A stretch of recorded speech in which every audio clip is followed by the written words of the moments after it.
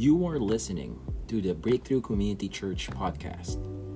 Thank you for joining us today, and we hope that this message will inspire you and contribute to the increase of your faith. Enjoy the message.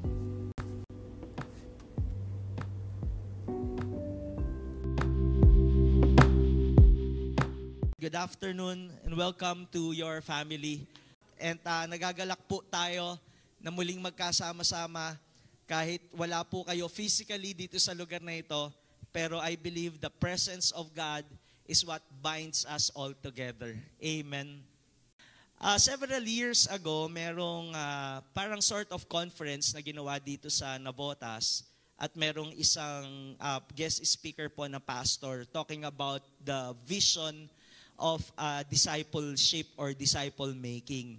At doon po sa venue, ang mga audience po talaga ay purely pastors. And then, it so happened na may nakatabi kong isang pastor na medyo, alam ko po, may posisyon siya sa isang ministerial organization. And then, tinanong ko po sinabihan ko po yung pastor na katabi ko. Sabi ko, Pastor, buti po naka-attend kayo dito.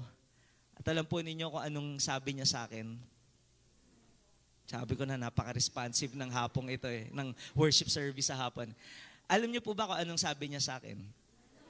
Ayan, sabi niya, ako nag-invite dun sa speaker at saka ako nag-organize nitong lahat ng ito. I was so humiliated. Alam po ninyo, in the same manner, pagka hindi natin alam kung ano yung katotohanan na sinasabi ng Bible tungkol sa Diyos, and specifically tungkol sa kanyang pag-ibig para sa atin, marami tayong mamimiss sa buhay natin.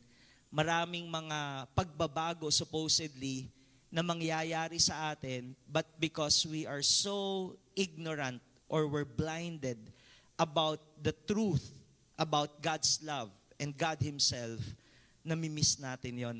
Maraming mga katotohanan na hindi natin nalalaman, and that is why hindi rin nagkokos ng pagbabago sa buhay natin. Di ba sabi ni Jesus, and you shall know the truth, and the truth shall set you free. Knowing and understanding the truth shall set us free. And so that truth that we know and understand, that will cause us life change. So this afternoon, we will be talking about love, which is one of the fruits of the Holy Spirit. Nandun tayo sa tema ng bunga ng banal na spirito na ang sabi natin, kapag tayo ay may kaugnayan sa Diyos, magbubunga ito ng pagbabago sa atin. Remember, Jesus is the vine and we are the branches, and the fruit is actually attached to the branches, not to the vine. Hindi sa puno, kundi ang bunga ay nakikita sa mga sanga. At anong bunga itong tinutukoy ng Bible? Yung mga God-like characters or traits na bagay na pinag-usapan natin starting 2 weeks ago about humility. And right now, we will be talking about love. Grabe, may phone-in question na, hindi pa ako tapos ha. Okay, mamaya na yan, okay? About love, patungkol sa pag-ibig. Sabihin nga natin, pag-ibig. Amen. So mahalaga na maintindihan natin ito. So buksan natin yung ating Bible sa 1 John chapter 4 verses 7 to 21 at let me read sa Tagalog version. All right? Mga minamahal, mag-ibigan tayo sapagkat mula sa Diyos ang pag-ibig. Ang bawat umiibig ay anak ng Diyos at kumikilala sa Diyos. Ang hindi umiibig ay hindi kumikilala sa Diyos sapagkat ang Diyos ay pag-ibig. Inihayag ng Diyos ang kanyang pag-ibig sa atin nang isugo niya sa mundo ang kanyang kaisa-isang anak upang magkaroon tayo ng buhay sa pamamagitan niya. Ito ang pag-ibig. Hindi sa inibig natin ng Diyos, kundi tayo ang inibig niya at isinugo niya ang kanyang anak upang maging handog para mapatawad ang ating mga kasalanan. Mga minamahal, kung ganoon kadakila ang pag-ibig ng Diyos sa atin, dapat din tayong magmahalan kahit hindi Pasko. Kailan may wala pang taong nakakita sa Diyos, ngunit kung tayo'y nagmamahalan, nasa atin ang Diyos. at nagiging ganap sa atin ang kanyang pag-ibig. Verse 13, nalalaman nating nananatili tayo sa Diyos at siya naman sa atin sapagkat pinagkalooban niya tayo ng kanyang Espiritu. Remember, kung nabasa natin yung booklet during our 21 days of prayer and fasting, the seal that the gift of eternal life is upon us is actually the seal of the Holy Spirit. Yung pagkakaroon natin ng banal na Espiritu, yung nananahan ang banal na Espiritu sa atin, that is an indication that we are connected and related to God. Ito yung sinasabi ng Word of God, no? Na kung tayo ay may relasyon sa Diyos, nananahan sa atin ang banal na Espiritu. At kapag ang banal na Espiritu ay nananahan sa ating mga buhay, nagdudulot ito ng mga pagbabago at nakikita sa atin ang mga katangian ng pagiging makadiyos. Okay? Verse 14, nakita namin at pinapatotohanang isinugo ng Ama ang kanyang anak upang iligtas ang sanlibutan.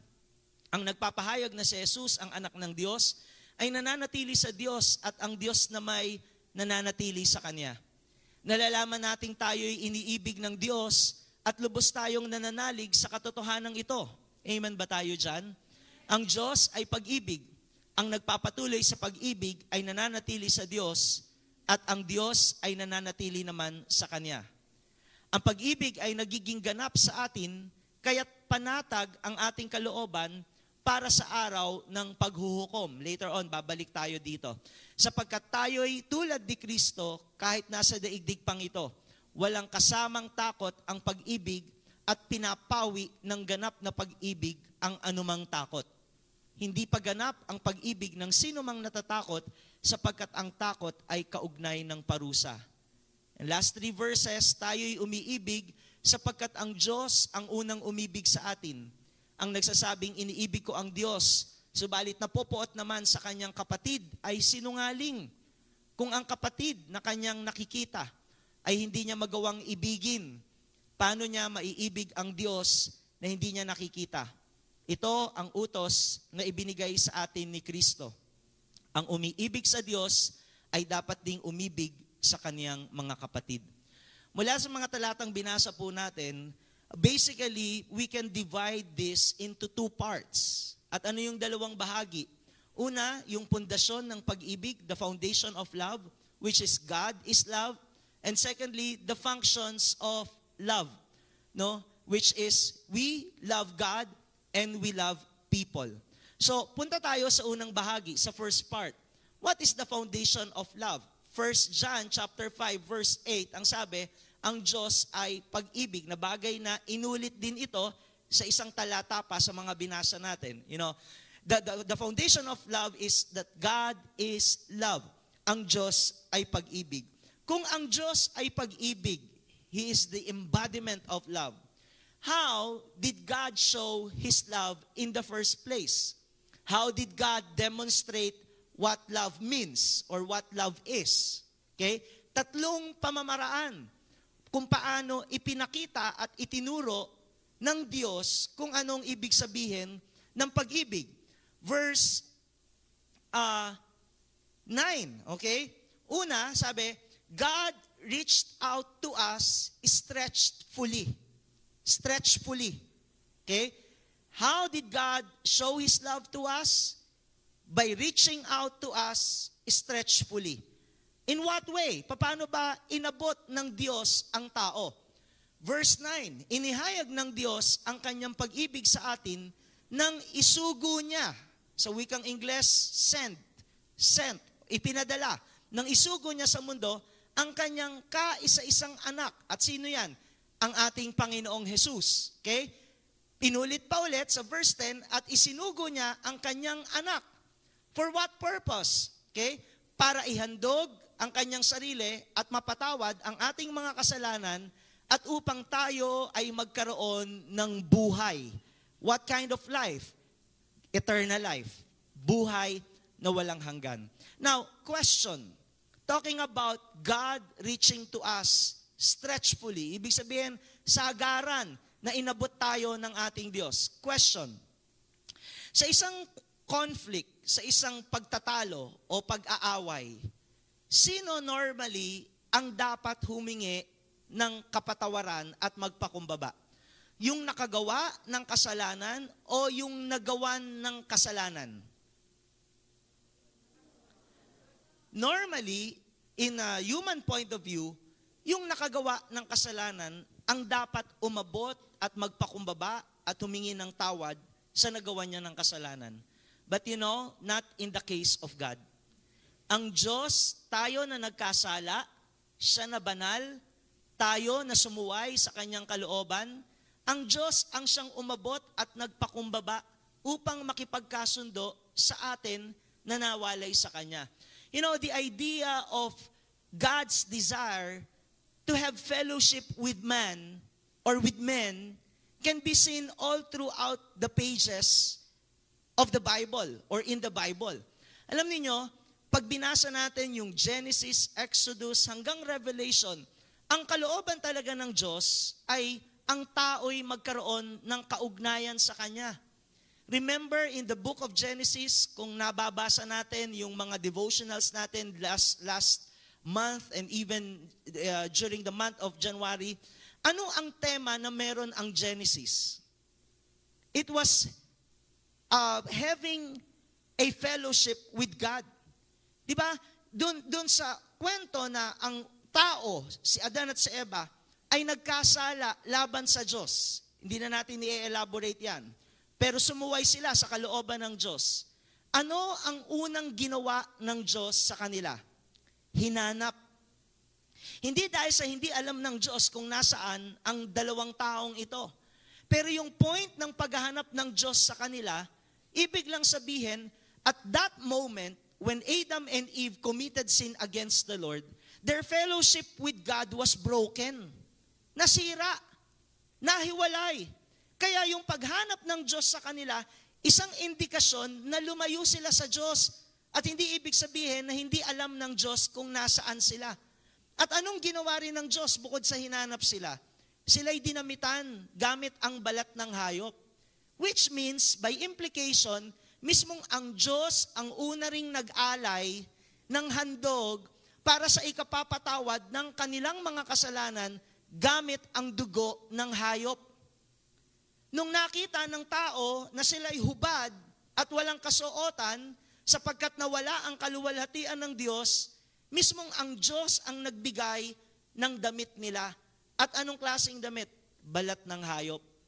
Nung paman, pinagtiisan na ng Diyos ang dugo ng hayop. At ibig sabihin ng dugo, buhay. Remember, ang batas ng Diyos, ang kabayaran ng kasalanan ay kamatayan. Although spiritually speaking, the relationship of Adam and Eve with God was broken. Pero ang totoo, physically hindi naman sila namatay.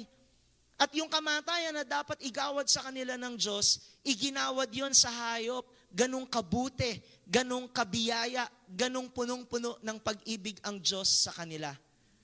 At sumunod na mga talata at mga kabanata in the book of Genesis, makikita natin yung desire ng Diyos to be in fellowship with man. Like for example, si Noah, anong sabi po ng Word of God? And Noah walked with God. Another person, Enoch, walked with God. Abraham walked with God. God was with Joseph. Yung tema na ang Diyos nais niya laging umabot sa tao at siya lagi ang gumagawa ng initiative para mangyari yon, very evident sa Bible.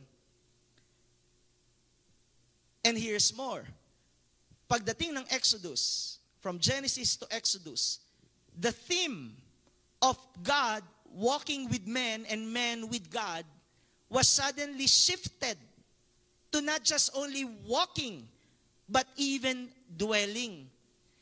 Nung inutusan ng Diyos si Moses na gumawa ng tabernakulo, para saan yung tabernakulo, yung templo na eventually na ginawa rin ni David at ni Solomon? Sabi ng Exodus 25 verse 8, and they shall make a tabernacle for me that I may dwell with them.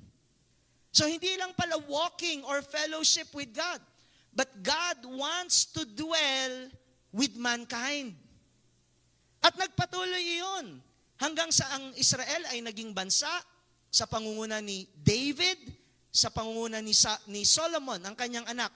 Pero unfortunately, it came to a point that the presence of God departed the nation of Israel because of their stubbornness. Dahil sa sobrang tigas ng ulo ng tao, umalis ang kaluwalhatian ng Diyos. Hanggang sa dumating nga ang New Testament. In fact, sabi ng mga Bible scholars, between the Old and New Testament, merong tinatawag na intertestamental period na God was silent for, I think, 400-500 years. And then, kailan lang ulit nag-speak si God?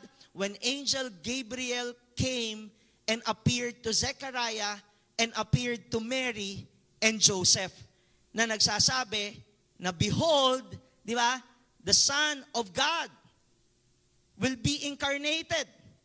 And He will be called Emmanuel, God with us. Jesus in the flesh. Sabi ng John chapter 1, verse 1, in the beginning was the Word, and the Word was with God, and the Word was God. John chapter 1, verse 14, and the Word became flesh. Ang Diyos nagsakatawang tao. At ang sabi, and dwelt among us. And we beheld His glory. The glory of the Son came from the Father, full of grace and truth. Yung presence ni Jesus bilang tao, though He's 100% God, ipinakita yun ng Diyos at ginawa yun ng Diyos. Bakit? Para bigyan tayo ng isang mensahe na God really longs to be with us. And He did it. In the person of Jesus Christ, God reached out to us. To the point na hindi lamang nagsakatawang tao ang Panginoong Jesus, pero inialay niya ang kanyang buhay. Amen? And this goes to our second point. God gave sacrificially. By the way, let me reiterate this. The purpose why Jesus came here on earth is to provide us with forgiveness and redemption from our sins, right? Ang dahilan kung bakit pumarito si Jesus ay para magkaroon tayo ng kapatawaran sa ating mga kasalanan at tanggapin ang buhay na walang hanggan. At of course, makikita rin natin sa ibang bahagi ng Bible, Jesus came here to destroy the works of the devil, of Satan. Primarily, the work of Satan is to steal, kill, and destroy. Kaya nga ang buhay ng tao, sira, wasak, ligaw, dahil ang nangunguna sa kanya ay hindi ang Diyos, kundi ang kanyang sarili. At whether we admit it or not, si Satanas talaga ang naghahari sa buhay ng tao kapag wala siyang relasyon sa Diyos. Now, it doesn't stop there. Yun nga, katulad ng sinasabi natin ngayon, God gave sacrificially. Sabi ng verse 10, ito ang pag-ibig. 1 John chapter 4, verse 10. Ito ang pag-ibig, hindi sa inibig natin ang Diyos, kundi tayo ang inibig niya at isinugo niya ang kanyang anak upang maging handog para mapatawad ang ating mga kasalanan. Mga anak, mga kapatid, alam po ninyo, we will not really be able to appreciate the love of God unless we fully understand the wrath of God. Anong ibig sabihin, Pastor? Kasi di ba madalas ang hina-highlight natin sa ating faith ay yung pag-ibig ng Diyos. Na anong ibig sabihin? Na dahil mahal ako ng Diyos, naiintindihan naman ako ng Diyos sa lahat ng mga ginagawa ko kahit quote-unquote mali o kasalanan. A simple illustration is this, okay? Sino sa atin minsan ganito? Ay, hindi muna ako aaten ng church kasi meron akong kailangang puntahan, may kinakailangan akong gawin sa trabaho, may kinakailangan ako sa mga ganito, ganyan, etc., etc. At ano ang karugtong nun? Naiintindihan naman ako ni God. Alam nyo, sobrang minsan, pasensya na po, sobrang pang-aabuso yung ginagawa natin pagdating sa pag-ibig ng Diyos. Pero let me tell you this, yung pag-ibig ng Diyos is more than, it is more than receiving and thinking about the blessing of God, na laging andon kasi mahal tayo ng Diyos, tayo ay kanyang pagpapalain at hindi niya tayo pababayaan. Tama naman po yun. Pero hindi natin pwedeng sa isang tabi na yung konteksto ng pag-ibig ng Diyos, dapat nakaugnay ito sa kanyang poot laban sa kasalanan. What do we mean by this? You know, the wrath of God is real. Pag sinabing poot, ibig sabihin yung galit, yung ngit-ngit ng Diyos. Saan? Sa kasalanan. Do you believe that God hates sin? Galit ang Diyos. Napopoot ang Diyos sa kasalanan. In fact, ito yung totoo no, sa sinasabi ng Bible. In the book of Romans, chapter 2, verses 5 and 6. Ngunit dahil matigas ang iyong ulo, at ayaw mong magsisi, lalo mong pinapabigat ang parusang igagawad sa iyo sa araw na iyon. Ano yung araw na iyon? Araw ng paghuhukom.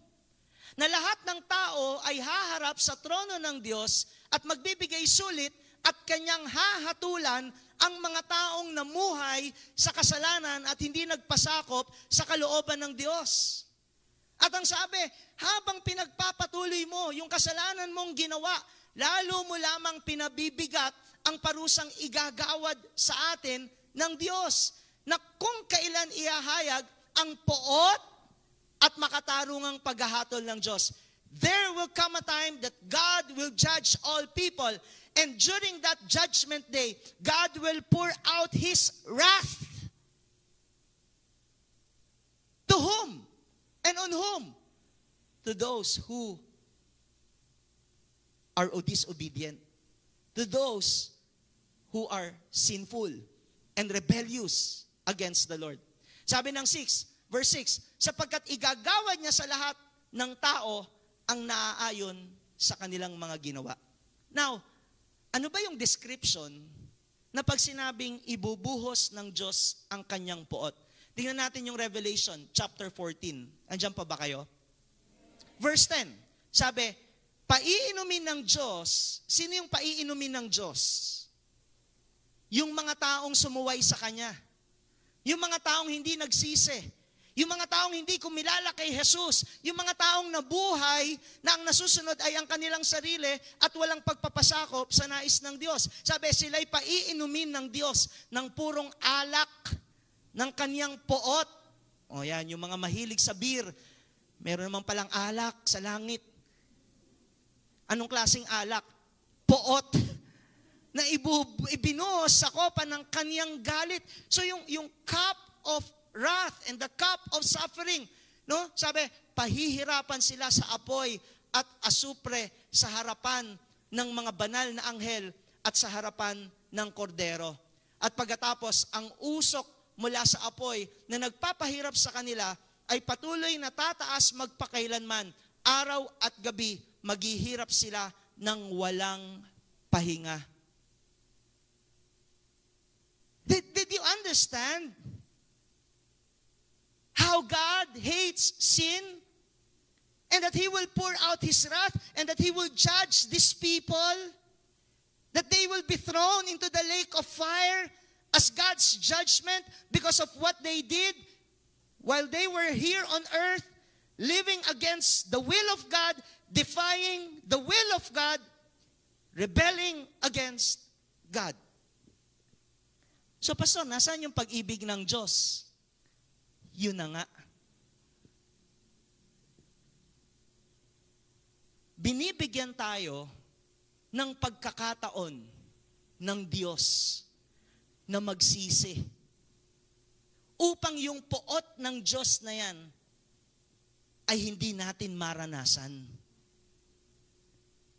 Sabi ng 1-2 Peter chapter 3 verse 9, okay? Ang Panginoon ay hindi nagpapabaya sa kanyang pangako, gaya ng inakala ng ilan. Sa halip, nagbibigay siya ng pagkakataon sa lahat sapagkat hindi niya nais na may mapahamak. Hindi nais ng Diyos na maranasan mo yung kanyang poot on that day of judgment. And that is why He is waiting for us. He is waiting for you and for me to repent and to turn away from our sins. At paano nangyari na posible tayong magsisi sa ating mga kasalanan? It is through the cross, through the crucifixion, through the death, burial, and resurrection of our Lord Jesus Christ. Alam mo ba na yung poot ng Diyos laban sa kasalanan, ibinuhos niya yon sa katauhan ni Jesus? Yung dapat na ikaw at ako ang parusahan, iginawad niya yung parusa sa katauhan ni Jesus Christ. Kaya nga, di ba, remember 3 weeks ago or 2 weeks ago, nakita natin yung description kung paano pinahirapan, binugbog, inalipusta, pinaglaruan ang ating Panginoong Jesus at eventually ipinako sa krus kasi nga yung wrath of God was poured out on Jesus. When Jesus was praying in the Garden of Gethsemane, He was asking God, if only take away this cup of suffering, the wrath of God. Sabi niya, yung kopa, yung saro ng paghihirap, kung pwede, hindi ko inumin. Pero wala eh. Ganon tayong kamahal ng Diyos na ipinadala niya ang kanyang bugtong na anak na si Jesus upang ikaw na dapat makaranas ng poot ng Diyos, yung poot na yon ay isinalin sa katauhan ni Jesus at ang kailangan lang natin gawin ay magsisi, tumalikod sa kasalanan at manampalataya kay Jesus at ipasakop ang ating buong buhay sa Kanya. You know, having said this is the foundation of our faith. Kaya sa totoo lamang, kung ikaw talagang tagasunod ni Jesus at naiintindihan natin ang bagay na ito, kahit anong mangyari sa buhay natin, sagutin man tayo ng Diyos sa ating mga panalangin o hindi, may trahedya man na pinahintulutan ng Diyos na mangyari sa atin, hindi pa rin dapat maalis yung katotohanan na mahal ako ng Diyos at sapat na yon para magtiwala ako sa Kanya na kung may mga bagay na hindi magandang nangyayari sa buhay ko, magtitiwala pa rin ako sa Diyos sapagkat mahal niya ako. Saan ang gagaling yung pagmamahal ng Diyos sa akin? Yung konsepto, yung idea, yung katotohanan na Jesus died for me on the cross to pay for the penalty of my sins so that I may be spared from the coming judgment of God, from the coming wrath, from the coming judgment of God one day. This is our faith. Ito yung pananampalatayang meron tayo.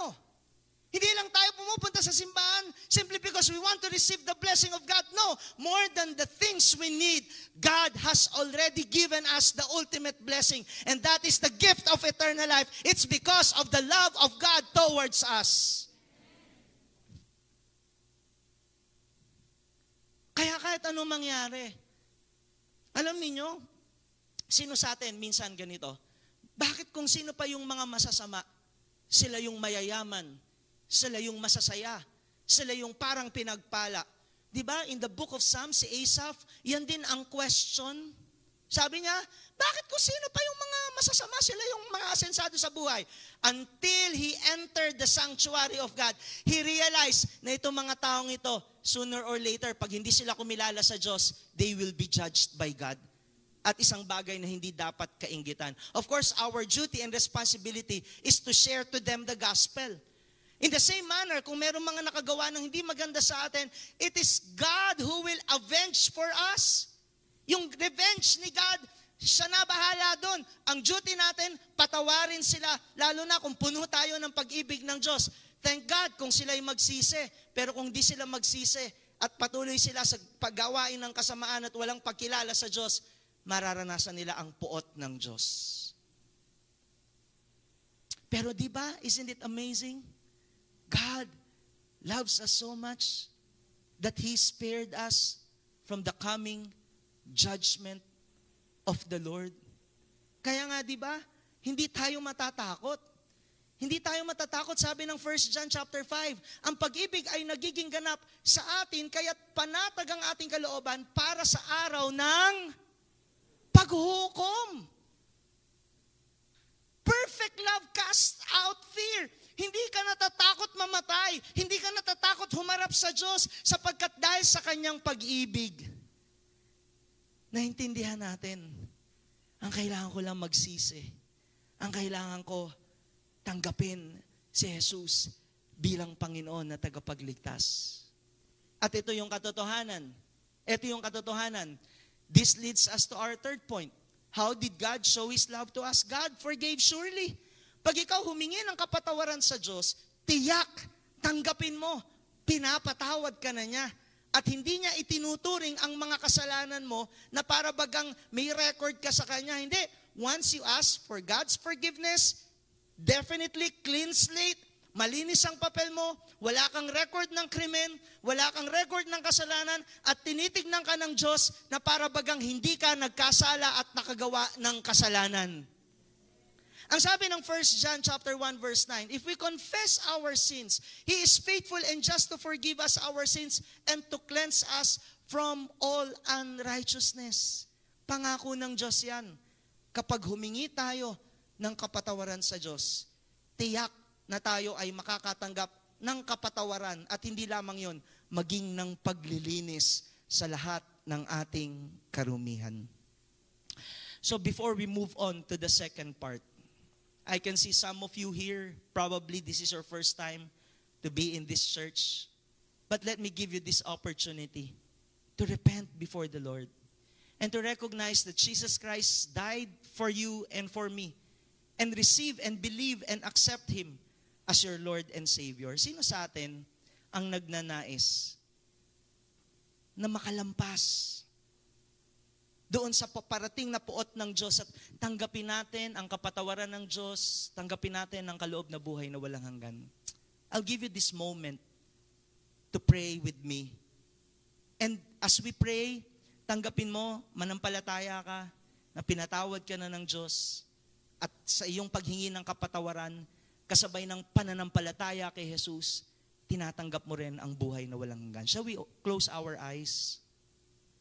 All of us, before we move on to the second part. Kung sa tingin mo, kailangan mong mag-repent at wala ka pang personal relationship kay Jesus at naintindihan mo ngayon yung ginawa niyang pagkamatay sa krus, would you lift up your hands while you are seated right now?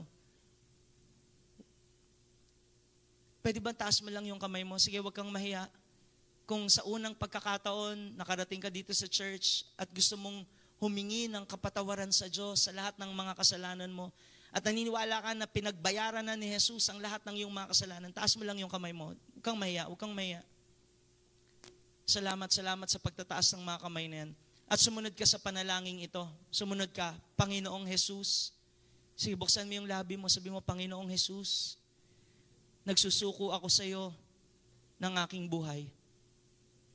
Patawarin mo ako sa lahat ng aking kasalanang nagawa at patuloy na ginagawa.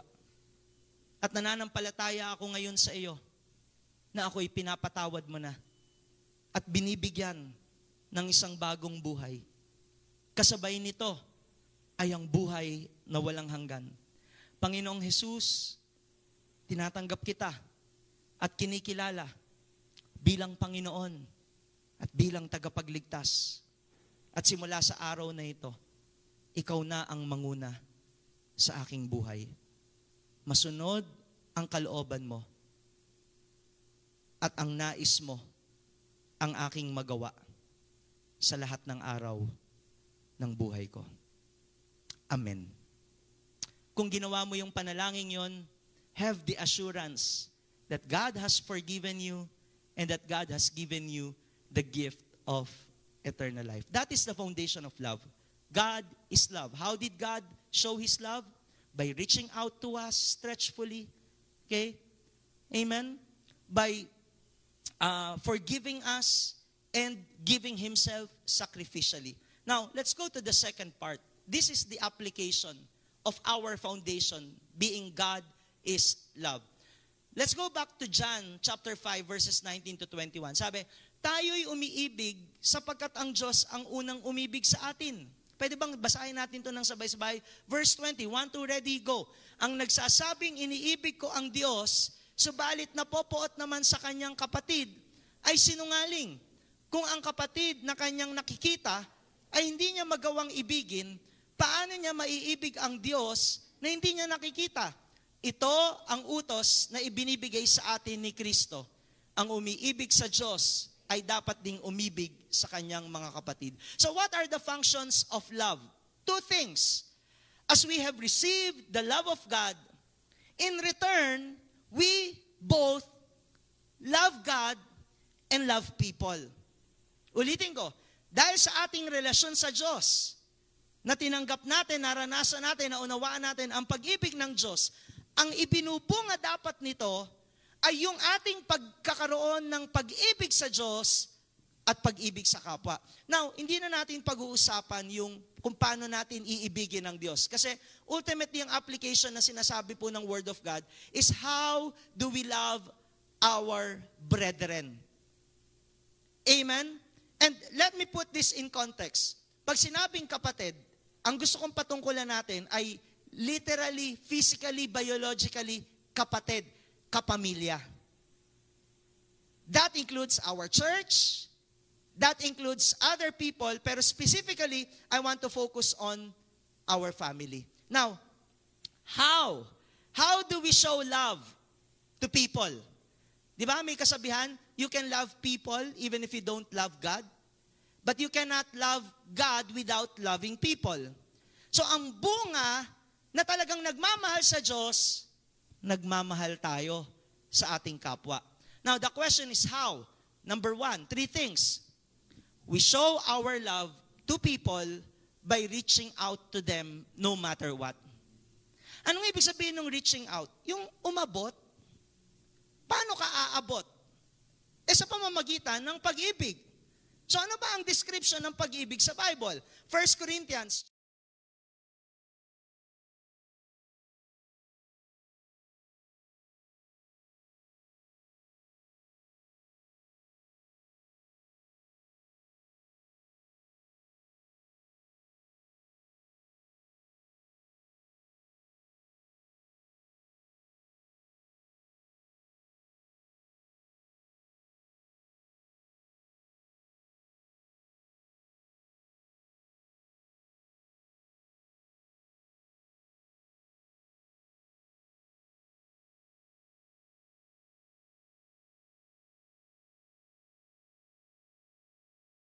reaching out to others, we have to display love.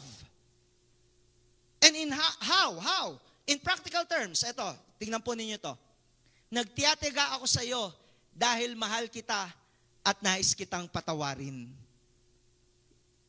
Hello? Nagtiyatiga ka ba? Sa asawa mo? Sa anak mo? Sa kapatid mo?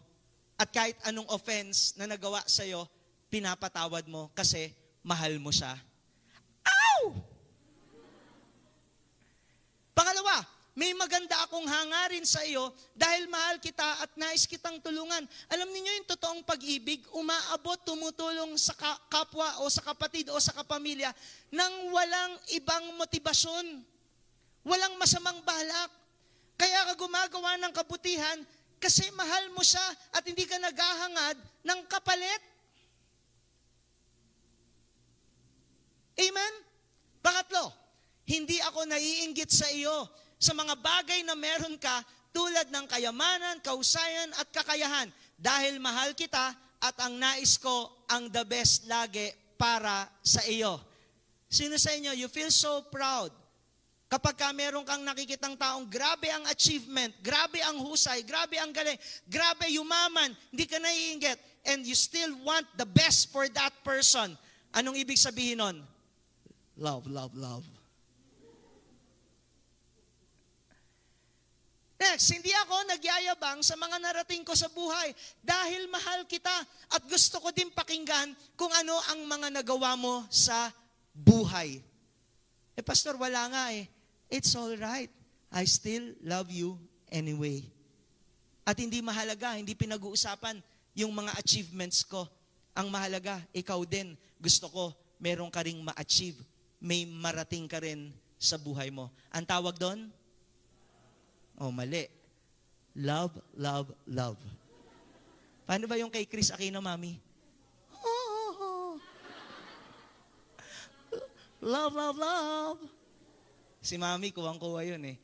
Hindi ako mapagmalaki sapagkat mahal kita at gusto ko na higit kang mahalaga kesa sa akin. Oh. Next, hindi kita nais bastusin dahil mahal kita at ayaw kong saktan ang iyong damdamin. You give your full respect to your parents. Sa kuya mo, sa ate mo, sa bunso mong kapatid. O kung sino mang may kaugnayan sa'yo. Bakit? Because of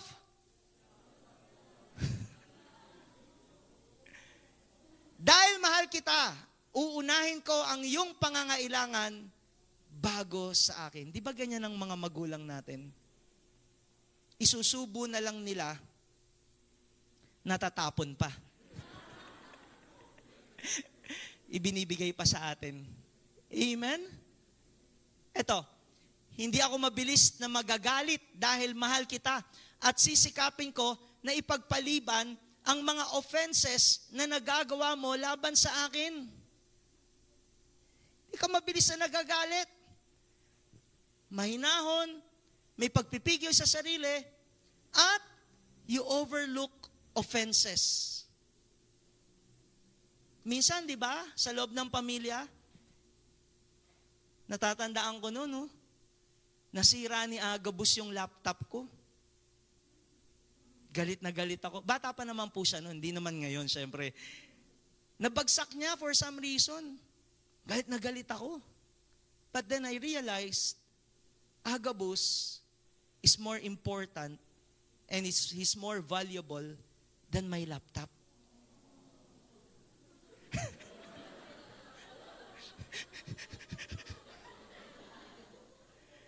Ilan sa inyo mag-asawa, naupuan ng asawa mo yung cellphone.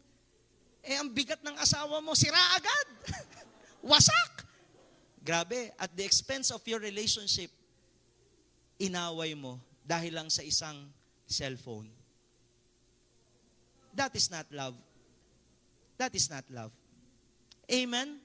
So, yung mga offenses, i-overlook mo kasi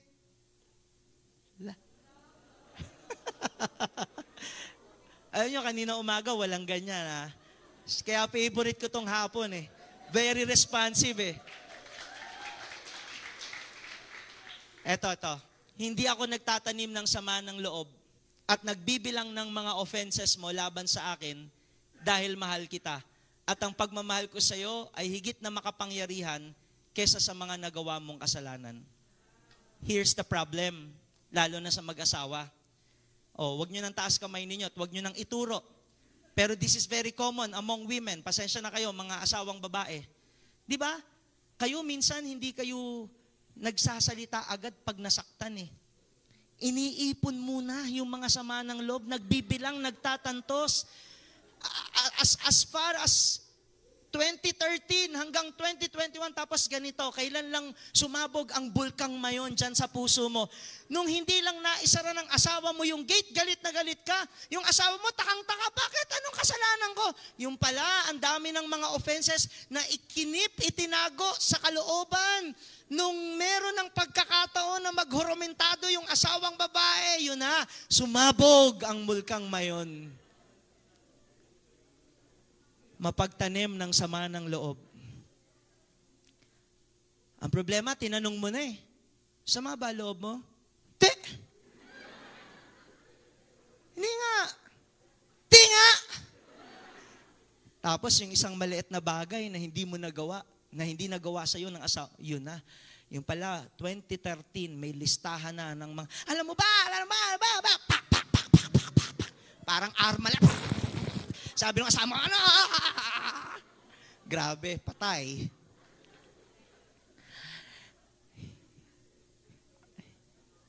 Hindi tawag, hindi love yun, eh. Ang love hindi nagtatanim ng sama ng loob. Gusto nyo pa ba? Second point na. Again, the point is this. Love reaches out no matter what. And in practical terms, I pray that we may be able to do this. Secondly, we ask for forgiveness and forgive regardless of who is right. This is about love. Remember, God, tayo ang naka-offend sa Kanya, Pero siya yung nagpakumbaba. Siya yung umabot sa atin. Hindi pinag-usapan kung tayo ba ang tama o mali. Sa totoo, tayo ang laging mali sa harap ng Diyos. Dahil tayo ang laging gumagawa ng mali. Pero dahil ang Diyos ay pag-ibig, siya ang umabot sa atin. Gusto ko lang lumabas dito sa passage na ito ha. Pero this has something to do with forgiveness. May sinabi si Jesus kay Peter o sa kanyang mga disciples. Sabi niya ito, in Luke 17:4-6. And if he sins against you 7 times in the day, and turns to you 7 times saying, I repent, you must forgive him. Kung paulit-ulit na gumawa ng kasalanan sa iyo ang isang tao, at humingi naman siya ng kapatawaran, ang sabi ni Jesus, patawarin mo siya. Pero anong sabi ng mga apostles, sabi ng mga disciples, increase our faith. Parang ang layo. Pagpapatawad tapos pananampalataya, kailangan namin na tumaas ang aming pananampalataya. Anong sabi ni Jesus? And the Lord said, if you had faith like a grain of mustard seed, you could say to this mulberry tree, be uprooted and planted in the sea, and it would obey you.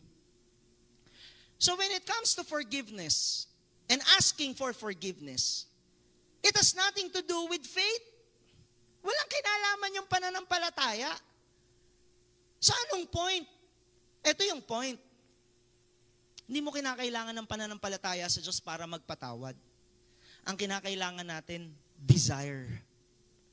Kasi kung wala tayong desire na magpatawad o kaya humingi ng kapatawaran, forgiveness will not take place ever at all. Hanggat hindi mo binibitiwan yung sama ng loob mo at hindi mo gawin o gagawin na patawarin yung taong nagkasala sa iyo o kaya ikaw yung nakagawa ng kasalanan, hindi darating ang forgiveness. And therefore, there will be no room for love. Because forgiveness bridges us to love people and even to love God. Alam po ninyo, para sa mga hindi po nakakaalam, few years ago, nagkaroon po ng maraming problema ang church. At meron pong ilang mga tao na nag-cause ng pain, ng hurt, ng sama ng loob sa amin pong mag-asawa. Sobrang dinala po namin iyon for, I think, 3 years. At kagabi nga sinasabi ko sa asawa ko, sa dami ng mga offenses na nagawa ng mga tao sa atin, never kaming nakarinig ni isa man sa kanila na humingi ng sorry sa amin. Until the word of God came to me, I preached about humility, remember? 3 weeks ago, tama ba? Or 2 weeks ago, na yung ipinakitang halimbawa ng Panginoong Jesus, na kahit siya'y Diyos, na kung tutuusin tayo ang nagkasala sa Kanya, minabuti niyang magpakumbaba sa pamamagitan ng pagsasakatawang tao at inialay pa niya ang kanyang buhay para lamang makasumpong tayo ng kapatawaran sa Diyos. When that word came to me, I was so convicted to ask for forgiveness. Doon sa taong nakagawa ng hindi maganda laban sa akin, hindi ko na po ididetalye at hindi ko na po nais pag-usapan pa ang mga bagay na yon, sapagkat ang lahat ng yon ay nasa kamay na ng ating Panginoong Diyos. Pero sobrang lakas ng leading at ng conviction sa akin na puntahan ang taong ito, na hindi namin kailangan pag-usapan kung sinong tama o mali, pero importante, makasunod ako sa kalooban ng Diyos at tularan ang ginawang halimbawa na ipinakita ng Panginoong Jesus. Alam po ninyo, sobrang nakakahiya sa Panginoon kung sa oras na ito, meron tayong sama ng loob laban sa isang tao na nakagawa ng hindi maganda laban sa atin at hindi natin makuhang patawarin. Nakakahiya po sa Panginoon. Yun po ang dumating na mensahe sa akin. At pagkatapos, while I was preaching that message, alam niyo yung bulong ng kaaway? Preach ka pa ng humility, ikaw nga, di mo naman magawa yan. Yun yung bulong ng kaaway sa akin. Pero, I was so convicted na finally, to take a step and approach that person. At alam po ninyo kung sino yung taong yun? Yung kapatid ko pong panganay. And last Tuesday, we went to his place to make peace and be reconciled and humble ourselves to ask forgiveness kung meron mang pain at sama din ng loob na nilikha namin laban sa kanilang mga kalooban. So this day happened last Tuesday sa biyaya ng Diyos. Nakuha po nating magpakumbaba sa taong ito. For the glory of God. For the glory of God. For the glory of God. Nakakahiya sa Lord kung hindi ko gagawin yung bagay na ito. So love forgives and ask for forgiveness regardless of who is right. Because that's what Jesus did and showed to us as an example. And finally, we give whatever the cost. Kahit anong mangyari, kahit anong sakripisyo, alam nyo, ang pag-abot, ang pagbibigay, yun ay isang kapahayagan ng pag-ibig. Sabi ng 1 John chapter 3, verses 16 to 18, by this we know love, that He laid down His life for us, and we ought to lay down our lives for the brothers. But if anyone hates, or if anyone has the world's goods, and sees his brother in need, yet closes his heart against him, how does God's love abide in him? Little children, let us not love in word or talk, but in deed and in truth. Hindi lang sa salita, ang pag-ibig higit sa lahat, ginagawa. At paano gagawin yon? At ginagawa? Sa pamamagitan ng pagtulong, ng pag-abot, ng pagbibigay sa mga nangangailangan. And when I say nangangailangan, like what I said earlier, gusto kong i-apply ito sa context ng family natin. I believe ito yung gustong gawin ng Diyos sa buhay nating lahat. Taas ang kamay ng may pamilya. Of course, yung mga binata at dalaga, I'm referring to your parents, to your siblings, unless meron kayong tinatagong pamilya na. Pero seriously speaking, I want to speak to the youth. Young people, listen to this. Ang totoong nagmamahal sa Diyos, nagmamahal sa magulang. At ipinapakita yon sa pamamagitan ng paglilingkod, pagbibigay. I know for some of you, your parents might not have been good to you. In fact, baka ilan sa inyo, you were even sexually molested by your own father. Nakita mo, hindi responsable magulang mo, pinabayaan kayo. Pero alam niyo, walang puwersa at kapangyarihan na mas hihigit pa sa pag-ibig. Mga anak, mga kabataan, kung nagmamahal ka sa Diyos, hindi mo pwedeng sabihin na kinapopuotan mo yung magulang mo. Magsisimula sa pagkakaroon ng pagpapatawad sa kanila para ipakita mo yung pag-ibig mo sa kanila. And secondly, if they need help, help them. Ilan sa atin dito ang mga magulang may edad na make up. Make up for those lost moments and times na hindi mo na ipakita yung pagmamahal mo. Huwag mo nang antayin na dumating sa hangganan ng buhay ang magulang mo at magsisi ka pa at sabihin mo na, hindi ko man lang ipinakita yung pag-ibig ko, hindi ko man lang ipinadama yung pag-ibig ko sa Kanya. Simulan natin ngayon. Kung ano yung pwede mong gawin, kung pwede ano yung itulong mo sa magulang mo, kahit hindi sila naging mabuti sa atin. Kasi ganun din naman ang Diyos. Hindi tayo naging mabuti sa Diyos, pero ang Diyos na natiling mabuti pa rin sa atin. Amen? In the same way, sa mga magkakapatid, magtulungan. Kung nakikita mong yung isang kapatid mo sobrang nangangailangan, hanggat sa kaya mong gawin na tulungan siya, tulungan mo. Kasi pag-ibig yun. Iyon ay pag-ibig. Now, on the other hand, sa mga parents naman, let's love our children unconditionally. Let's overlook their small offenses. Let's love them without expectations. Let's love them unconditionally. At sa mga anak ha, baka minsan may magulang kayo na bakit kung sino pa yung pasaway sa kapatid, sa magkakapatid, yung pa yung tinutulungan talaga ng magulang, well, that is love, I tell you. Ang tawag kasi doon, pag-ibig. Huwag mo ikasasama ng loob, huwag mo ikagagalit.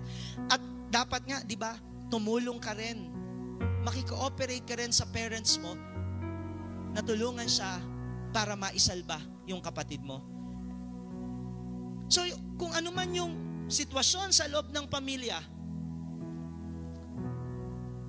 let's allow the love of God to manifest within our respective families. And we can only do so. Magagawa lang natin ang mga bagay na yun if we fully understand the love of God for us, and that's in us. The love of God that resides in our hearts. Let us end this worship service by blessing our respective families. You know, I could sense, no, before we sing this song, I could sense in my heart right now, ilan sa inyo ngayon may conflict sa loob ng pamilya. Pero how can it be resolved? By showing the love of God. Hindi natin kaya yon sa sarili natin. Pero sa tulong at biyaya ng Diyos, magagawa natin ang bagay na ito. Amen? We will love our parents. We will love our siblings. And parents, you will love your children unconditionally. So why don't we speak blessing sa family natin right now? At tayuan natin, nakalooban ng Diyos na ang pamilya natin ay patuloy na mabuklod sa pamamagitan ng pag-ibig. Tayo tayong lahat. Let's end this worship service by singing this song and releasing this song to our respective families. Hallelujah. Thank you, Lord. Make His face shine upon you and be gracious to you.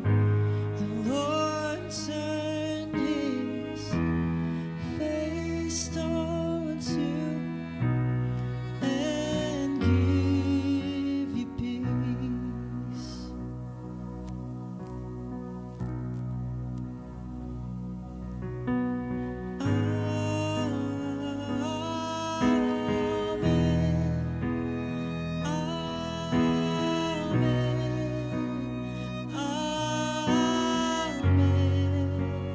Sabihin natin ito.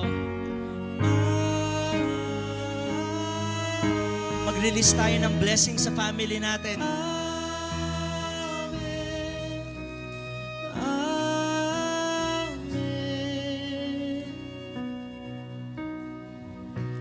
The Lord bless you and keep Lord, we say this to our respective families. Make His face shine upon you and be gracious to you.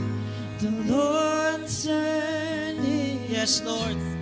face towards you and give you peace.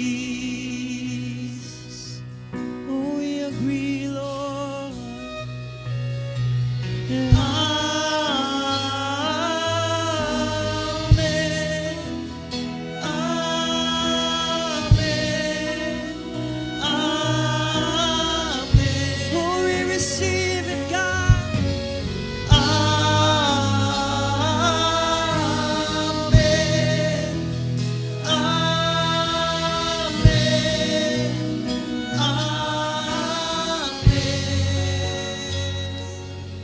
May His favor be upon you Hallelujah. in 1,000 generations, and your family, and your children, and their children. Come on, speak this. Their children. Declare this. May His favor be upon you in 1,000 generations, and your family, and your children, and their children. May His presence. May His presence go before you, Yeah. behind you, and beside you, all around you, and within you. He is with you, He is with you. In the morning, in the evening, in your coming, and your going, and your weeping, and rejoicing. He is for you. May His favor, may His favor be upon you. Come on. Now, Release this to your family. and your family, and your children. Release this to your children, to your parents. May His presence go before you. And behind you, and beside you, all around you, and within you. He is with you. In the morning, in the morning. In the evening, and you're coming, and you're going, and you're weeping, and rejoicing. He's for you, He's for you, He's for you, He's for you. Yeah. He's for you, He's for you, He's for you, He's for you, He's for you.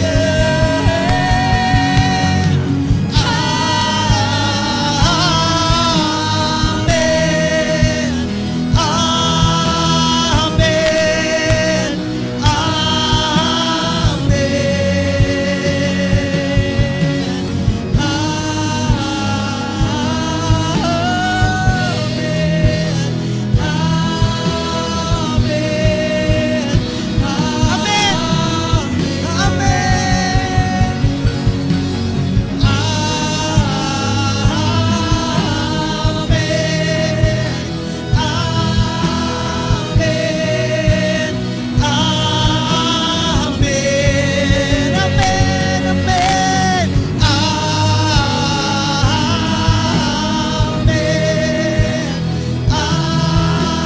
amen, Once again, may His favor be upon you.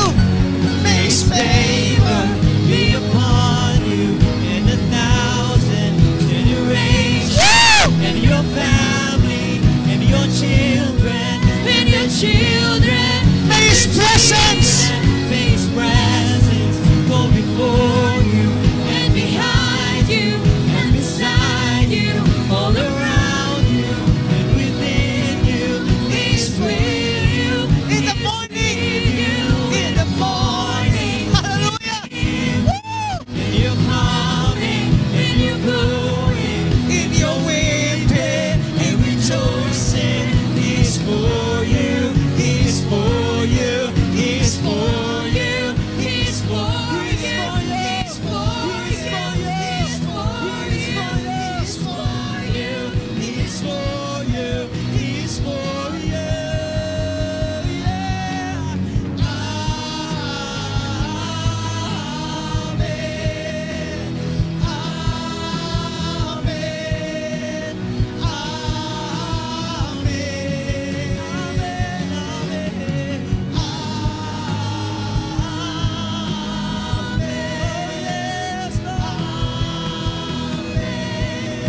We claim it,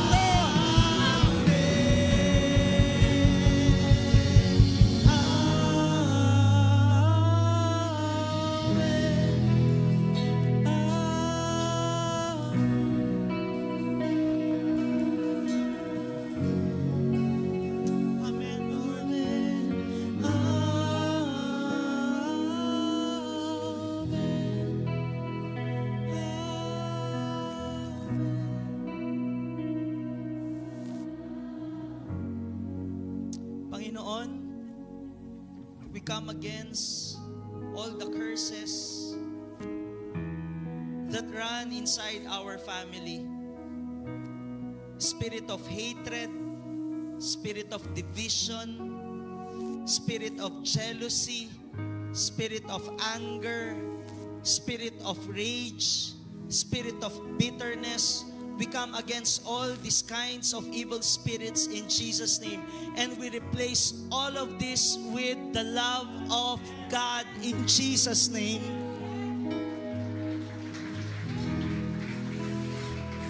Panginoon, wala pong wasak na pamilya na kabilang po sa Breakthrough Community Church.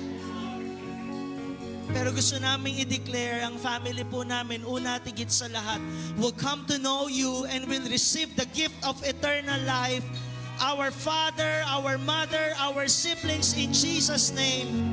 And that the love of God will be revealed to them through us in Jesus' name.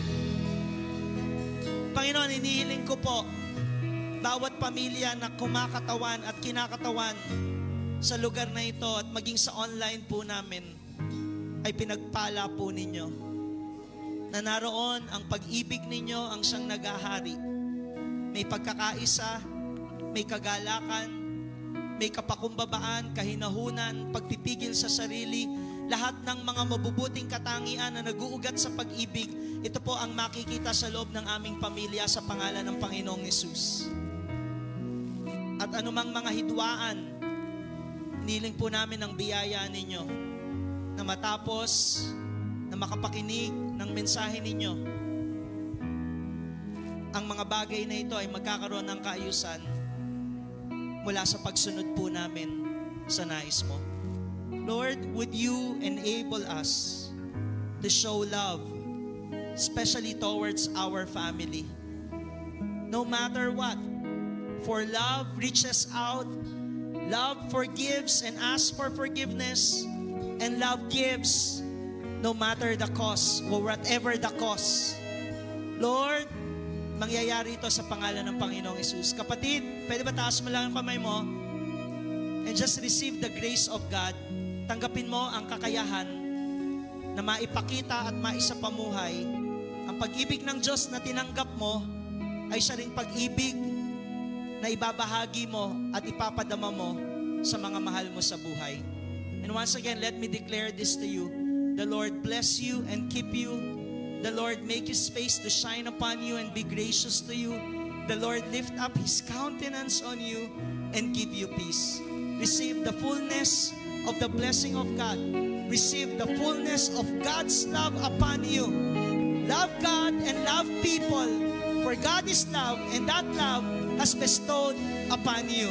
It was bestowed upon you. Receive it in the name of our Lord Jesus Christ. In the name of the Father and of the Son and of the Holy Spirit. And everybody say, Amen, Amen, Amen, Amen.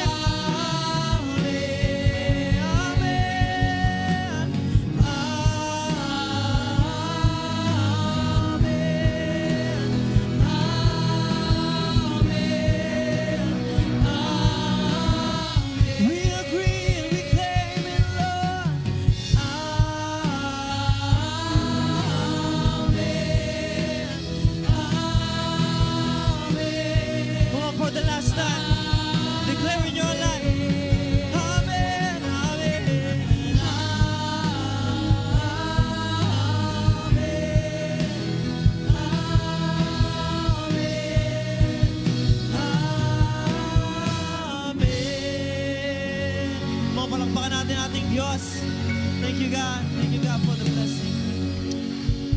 God bless you all. See you all next week.